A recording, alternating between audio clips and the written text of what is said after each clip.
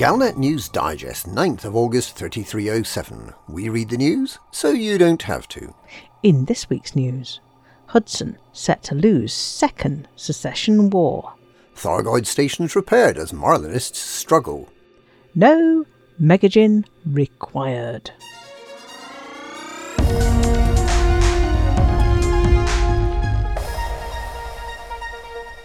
Hudson set to lose second secession war.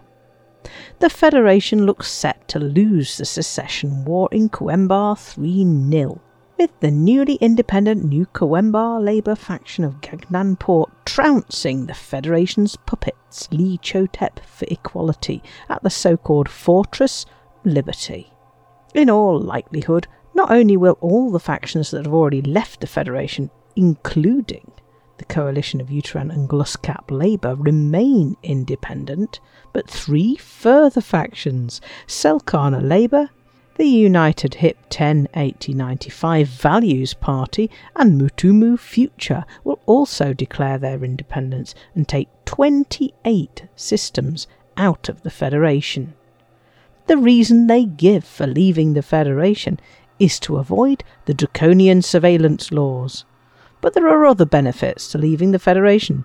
There's at least a reasonable chance that some of these systems will gain useful facilities like black markets and interstellar factors, and that the fashionable new drug, onion head gamma strain, will become legal. Not to mention imperial slaves. What better way to take the drudgery out of housework than your very own indentured labour?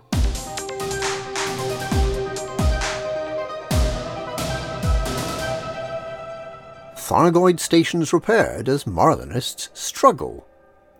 Operation Ida's starport Kipling Orbital has now been fully repaired and is only awaiting the structural engineer's report on Thursday morning before it can remove the scaffolding and reopen all its services. Kipling is the last of the Thargoid damaged stations, and with no recent reports of Thargoid activity, the repair effort can start winding down. It's not going quite so well in the NMLA-damaged Marlinist starports.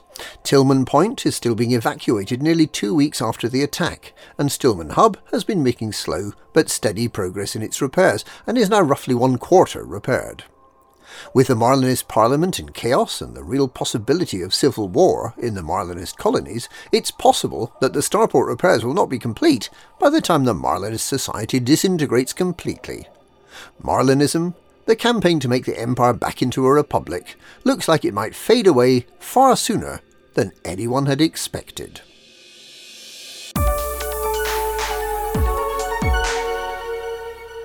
No Megagin required. A brand new time trial race is about to start, and this time it's neither the Buckyball Racing Club nor the elite racers who are the sponsor. The Soteria Accord is planning a celebration, and it needs spirits quickly. Delivered quickly, that is, although it doesn't really care what day the spirits are delivered, in an 11-day window from the 12th of August through to the 22nd. It's just important that they're delivered as quickly as possible after purchase, so they're nice and fresh. 20-minute aged brandy is so much better than the 10-year sort.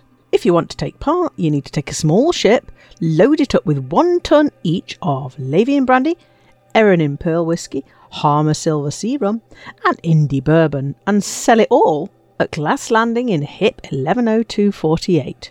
You need to video or photograph it all too, so we hope you started the camera running before you left, and you need to read the rules properly. Don't tell me you forgot to do that too.